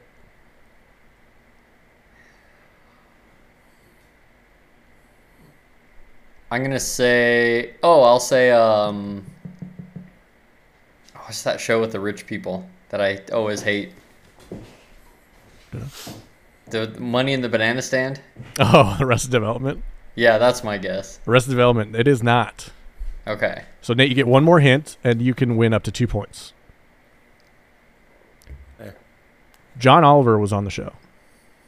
Yeah, I already knew it was Community. Yeah. Nate gets 2 points for that one. Nice job. Oh, that's right. That was Yep. online only. It was Okay. Yahoo. Hulu only, and they killed it. It was Yahoo. Oh, Yahoo. Even yeah, worse. yeah. Yeah, even worse. I didn't Joe watch McHale likes to Community say that. until maybe the late 20-aughts. Yeah. Yeah. No, wait, is it aughts? The 20 teens? Well, I think the aughts are 0 to 9. Yeah. Or 10, So, and then yeah. the teens would be 11 to 19. so the late 20 teens is when I watched it. So when I watched it, it was already all done. Yeah. Well, not yet. And on Netflix, probably. It's coming back for a movie with Donald Glover. Terrible timing with the writer strikes. Yeah, that sucks. All right, so the other hints were focuses on a school created by Dan Harmon, stars Joel McHale, Danny Pudi, Donald Glover, Chevy Chase, Gillian Jacobs, Allison Brie, and Yvette Nicole Brown. Nice job. Nate, you have 2 points. Do you want to bid first, or do you want to have Jake bid first? Jake can bid first. Okay. Bitch. Five hints for this one.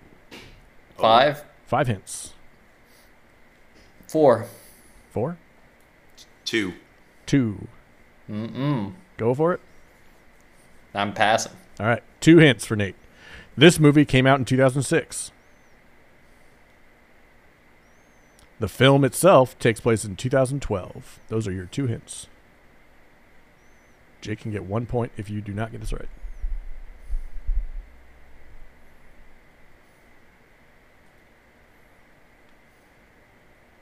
Oh, that feels too recent. I don't know if I can think of anything else, though. The Day After Tomorrow? That's incorrect. All right, Jake. All right. Your next hint focuses on a therapist. Then I get 2 more hints because I said 4. No, you get 1 more than Nate said.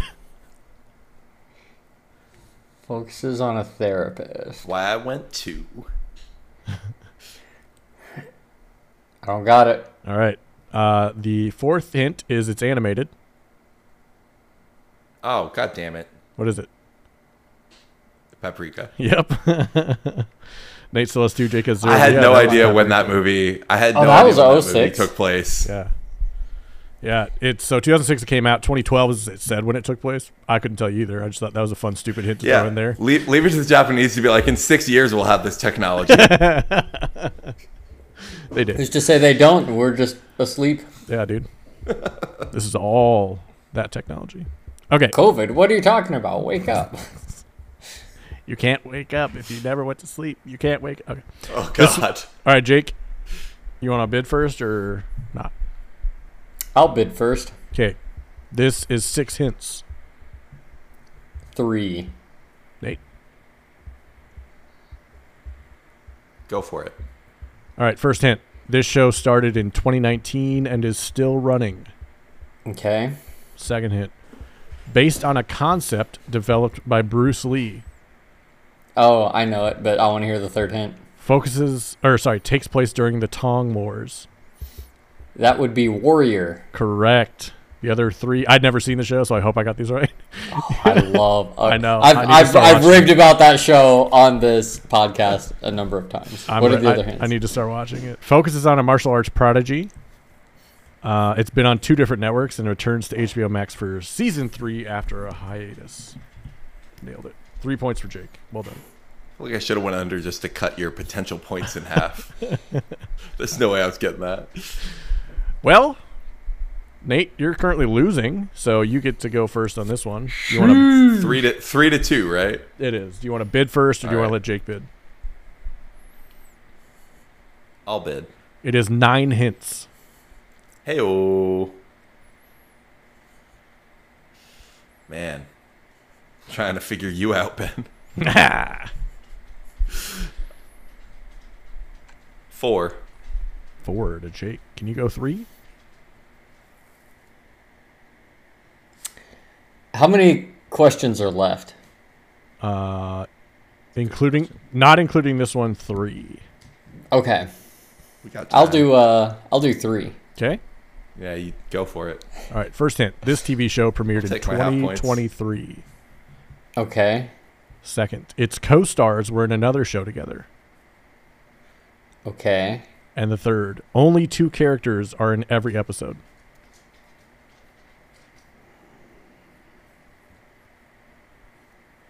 No penalty for guessing.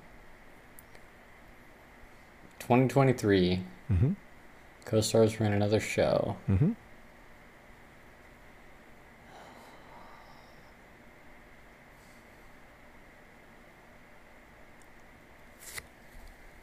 Oh wait.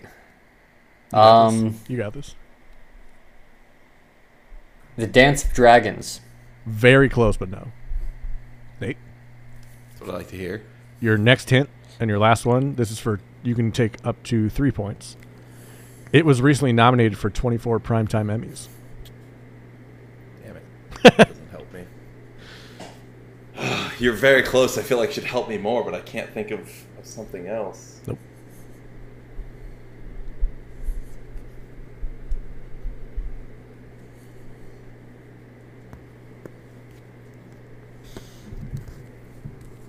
Nate, I'm going to need a guess. I feel like based on that, it's the Lord of the Rings show, but I don't... Oh, wait. Ring of Power. I'll guess Ring of Power. That is also incorrect. Damn it. The next hint was original cast members have been seen on the show in different and same roles. The original creator also created the show. The characters are running from the world itself. It's based on a game. Is this the Witcher prequel? Pedro Pascal is in it. Oh, shit. The Last of Us. Yep. It was Oh, The Last yeah, of yeah, Us. yeah, you're right. Only two characters. Nice. Yep. Yeah. Okay. Last of Us. The Tough one. I was confident it wasn't Rings of Power because I'm pretty sure Rings of Power did like all relative newcomers. Yeah. I don't think there were anybody in there. Some of Yeah, the it's original the only thing I could think that was close. the original voice actor of a couple of them are in it. Some as the same character, some is different. That's right. Yeah. Yeah. Okay. Interesting. All right, Jake's still winning 3-2. Nate, would you like to bid first or second? First. It is 8 hints.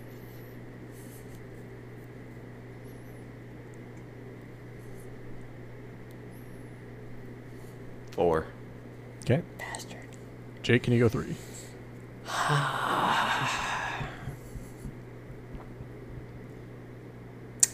I'm gonna pass. Okay. Nate gets 4 to win for 4 points. This movie is a sequel. I think you made a mistake and you know it. This We'll movie see. is a sequel. Yep. Second one. The movie released in 2023.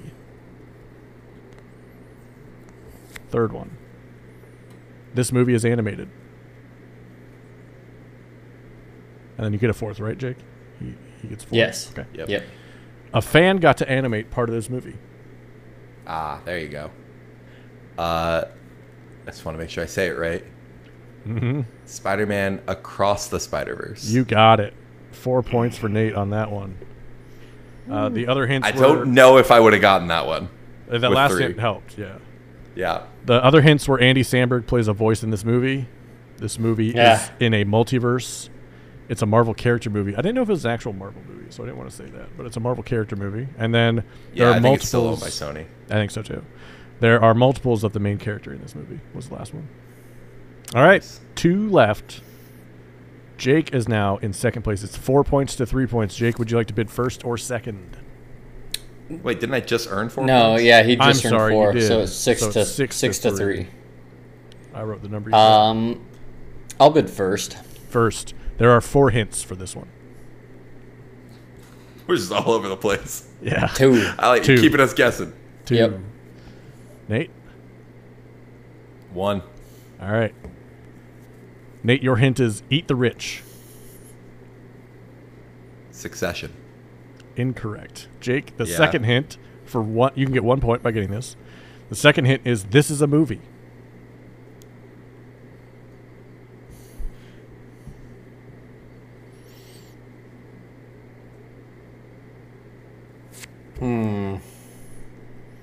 Movie for Eat the Rich. Mm-hmm. Oh. Don't remember it. I feel like there's 2 that you could Yep. answer this with pretty easily. It's just like trivia Not- for. I'll say Triangle of Sadness. So close. All right, it was the menu. The next clue was Harry Okay. Potter's arch enemy is in this movie. Oh, eat Yeah. the rich. Eat the rich. That's Ah. funny. You're And clever. the last clue was just the word cheeseburger. Okay.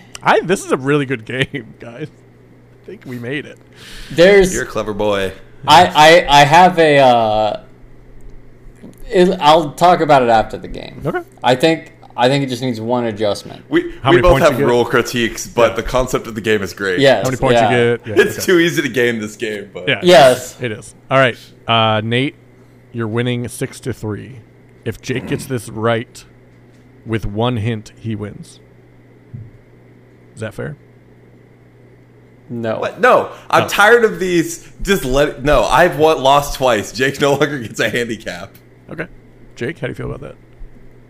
I think that's reasonable, but again, I'll tell you my scoring complaint after Okay, this okay. because That's yeah, fine. yeah.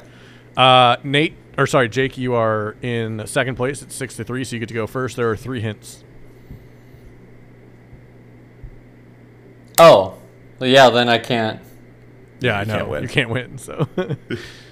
You can just, wait, if you guess the movie without any hints, I'll let you win. All right, Jake, just play as you would play if you would have only gotten a 1-point penalty if you go second. Well, I'll say 2 because I think I can get it in 2. Okay. I mean, I gotta say 1. Okay. All right. Nate for 1. You get 2 points if you get this right. Our main character is a professor in this movie.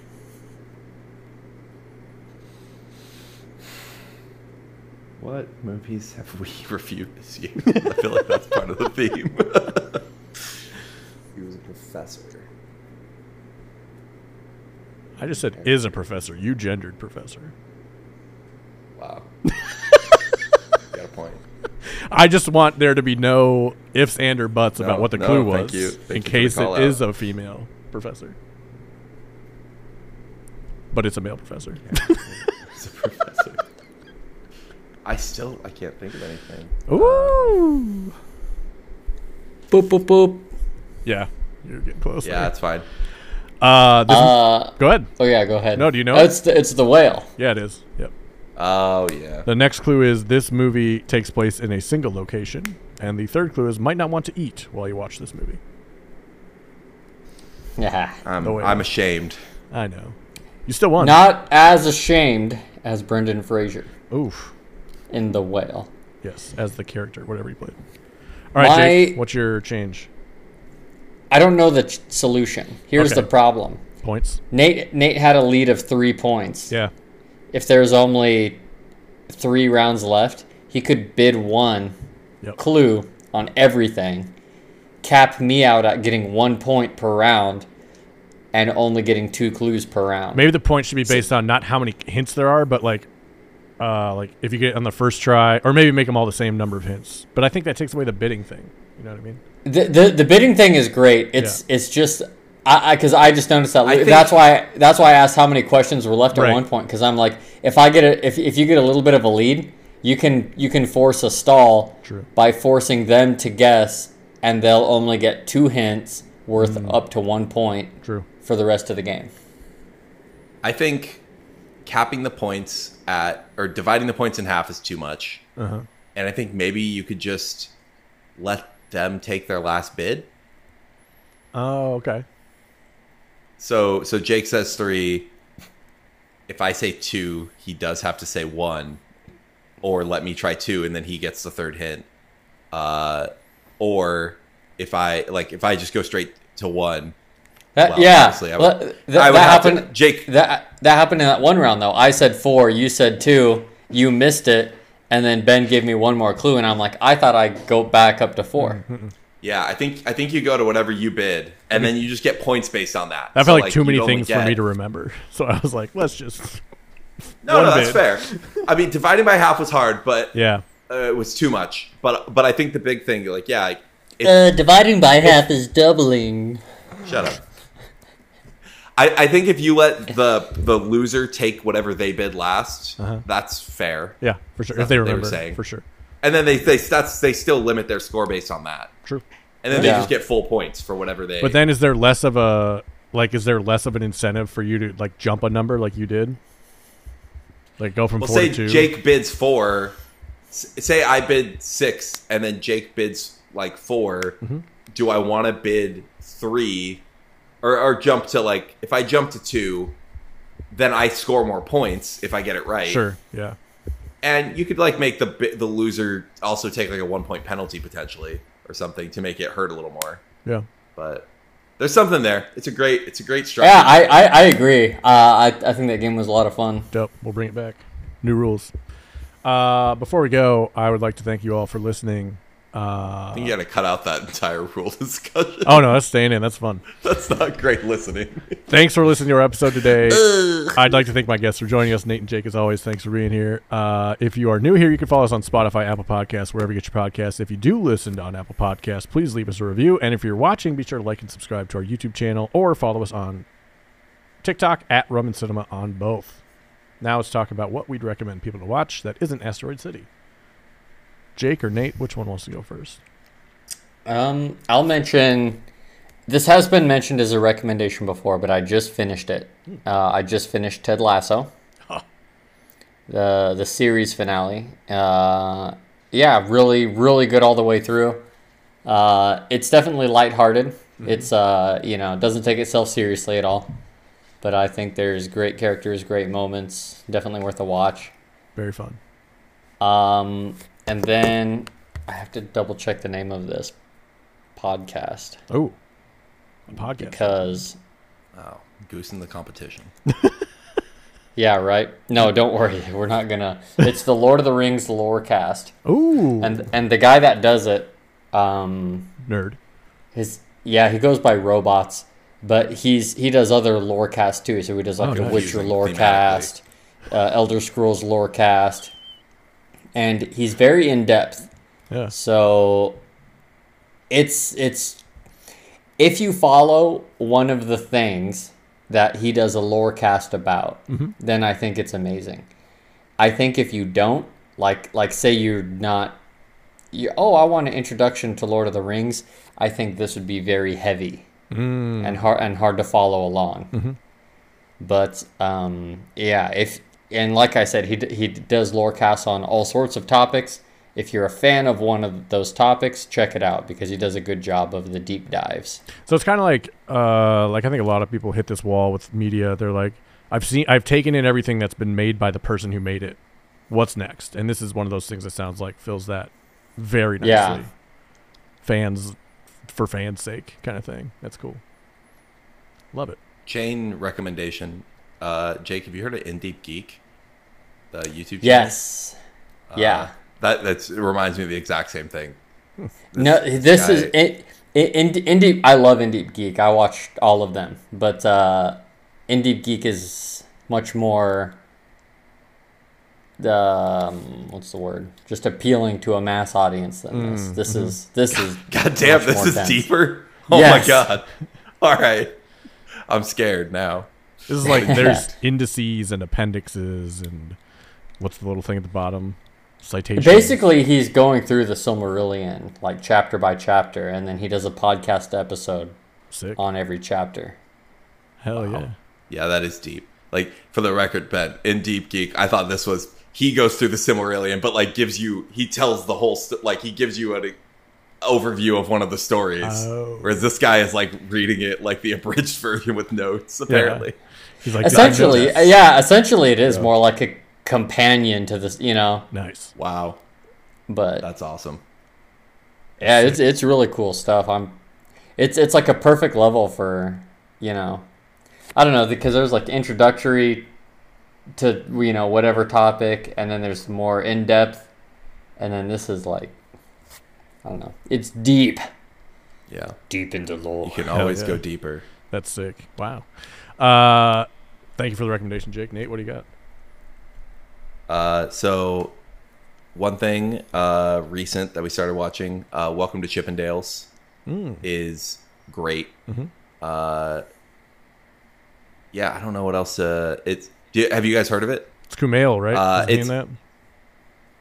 What's that? Kumail Nanjiani, isn't he in that? Yeah. It's Kumail Nanjiani. It's like the story of how Chippendales came into existence, and it's very interesting because, like, Kumail Nanjiani is playing like the founder. It's not, and I assume that it's basically roughly a real story. Like, it's at least the like broad strokes, and the guy is not who you would expect. He's like this straight-laced businessman who like emigrated from India and like owned a gas station and was like scraping pennies. Just, he wanted to make money somehow. And so he opens this club and like keeps adjusting his strategy because it's not working and lands on Chippendales. And then like the madness, like it gets incredibly successful. And like there's all the craziness around like a strip club. And like the first female, strip club for male strip club for women in existence, and this party life. And he's like this straight laced guy who's like literally like charmed, like he falls in love with an accountant because she's so good at pinching pennies. It's really great. And it's like really compelling. We're like on the edge of our seat, even though it's not like a murder story or anything. But it's really interesting what's going to happen. I feel like pinching pennies is a really good, like, unnamed sex move. Very fair. Just pinching pennies over here. Whoa. I'm not into that. Not yet. That's a really good one. And then an old recommendation, also meta recommendation for Hulu. I didn't get Hulu for the longest time because I had a bad impression of it, because I think I trash talked it, like, if you go back a couple years, because I didn't like that the premium versions had ads, which, like, there is a one that doesn't now that my stepdad is paying for. But like, we've been watching everything on Hulu. Like, we haven't picked up Netflix since they started enforcing the household thing. So I haven't watched anything on Netflix. Disney Plus kind of sucks. Yep. Like, content wise. I'm watching the Secret Agent show, but begrudgingly right now. It sucks. I gotta say, Disney Plus is like, you get it 1 month a year, watch what you want, get out. Yeah. Absolutely. Yeah. HBO is great, obviously, but they're so spaced out. So we've been like almost exclusively watching Hulu, like, for our daily watch stuff. And it's all the old sitcoms. And my other recommendation, it's old, but Fresh Off the Boat is a really good, that we wish we had known it existed, because it was like 2015. And yeah, it's a story of like first generation Chinese family who live in California, and it's just really funny. Nice. Fish out of water kind of stuff. It's really fun. That's awesome. Also, the theme song is a banger. Hell yeah. It's like 10 seconds long, and every single time I'm like, it's a rap song. Like, the main character kid is into rap. Okay. And so it's just like, I don't even know who, but I'm sure it's actually like a famous rapper. They've had Dre on the show. They've had like someone associated with Beyonce, someone in there. They have a lot of like rap and hip hop people like make guest appearances because the main kid is into rap. Nice. So the main song is a rap song, and it's like, I'm fresh off the boat. So good. That's awesome. I heard Abbott Elementary is good, and that's also on Hulu. I haven't. Yeah, we've been watching that. That's incredible. Good? Okay. All right. Good. Yeah. My recommendation. Thanks, Dave. My recommendation this week is popcorn movies. You know, I think we were talking before the podcast about someone Jake watched that kind of turned him off from this, like the fandom of this movie of Asteroid City. And I felt like I was that person for a long time. Like, I only watched films, you know. I like snubbed all the other ones. I started watching Fast and the Furious and like all the Mission Impossibles now, and I'm gonna do all the Transformers. Like, you know what? If you go into it knowing what you're gonna get, it's fucking fun and it's a good time, and enjoy it. Like Marvel movies.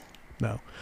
Oh, well, some of them, yeah. But like, they're the same story, and like somehow Fast and the Furious doesn't feel like the same story yet. I think because it's like I'm in 8 only instead of 38. Because there is no story. No, there is. There is though. Based on the podcast, like my favorite movie podcast, they did the most recent Fast and the Furious, and they go through and they're like, it's good and it's good and it's good, and now they like fucking hate it, like, because it got samey at the like the last 2 or 3. Yeah, I mean, they're like, it's good for a while in the middle there. Yeah, it's fun. There's like fun stuff. Like 65 just dropped on Netflix. It's an hour and a half long. Adam Driver walking through the forest trying to not get eaten by dinosaurs. Rad. If that's all you need, rad. It's very bad that does characters. Look interesting, honestly. Yeah. I guess it's like when I saw that the Transformers: Rise of the Beasts, and you said, was it any good? And I'm like, if you want to go see robots beat the shit out of each other, pretty cool. It's fucking sick. Yeah. Yeah, like, was it a fine film? No. Yeah. But it was cool. Yeah. Cool to see. Exactly. Like, they don't all need to be like in Bruges or Asteroid City. Like, I really like or it. Drive. Still not going to watch Indiana Jones and the Dial of Destiny, though. I will. My wife loves those movies, so I'm going to go see it. I don't know if I will. I love Indiana Jones, but Kingdom of the Crystal Skull. Oh, trash. You know what's crazy? That's the only one I've seen all the way through that I remember. Really? Yeah. That's fair. They're pretty old. Yeah. Yeah. Do yourself a favor and go back and watch the first 2. Now that I'm in this, I'm going go back and watch the first 2. We should do that. We should watch like the first two and do the podcast. That'd be good. Honestly, Yeah. they're really good. All right, we can do that. But I'm not going to watch the fifth one. Well, maybe. Well, we hope you enjoyed this episode. Thanks for listening. Just pop. You're generally recommending watch popcorn movies, not a specific. Yeah. Okay. Yeah. Just all right. Have fun with your movie choices. Thanks for listening. Enjoy your rum. Enjoy your cinema. We'll see you next time.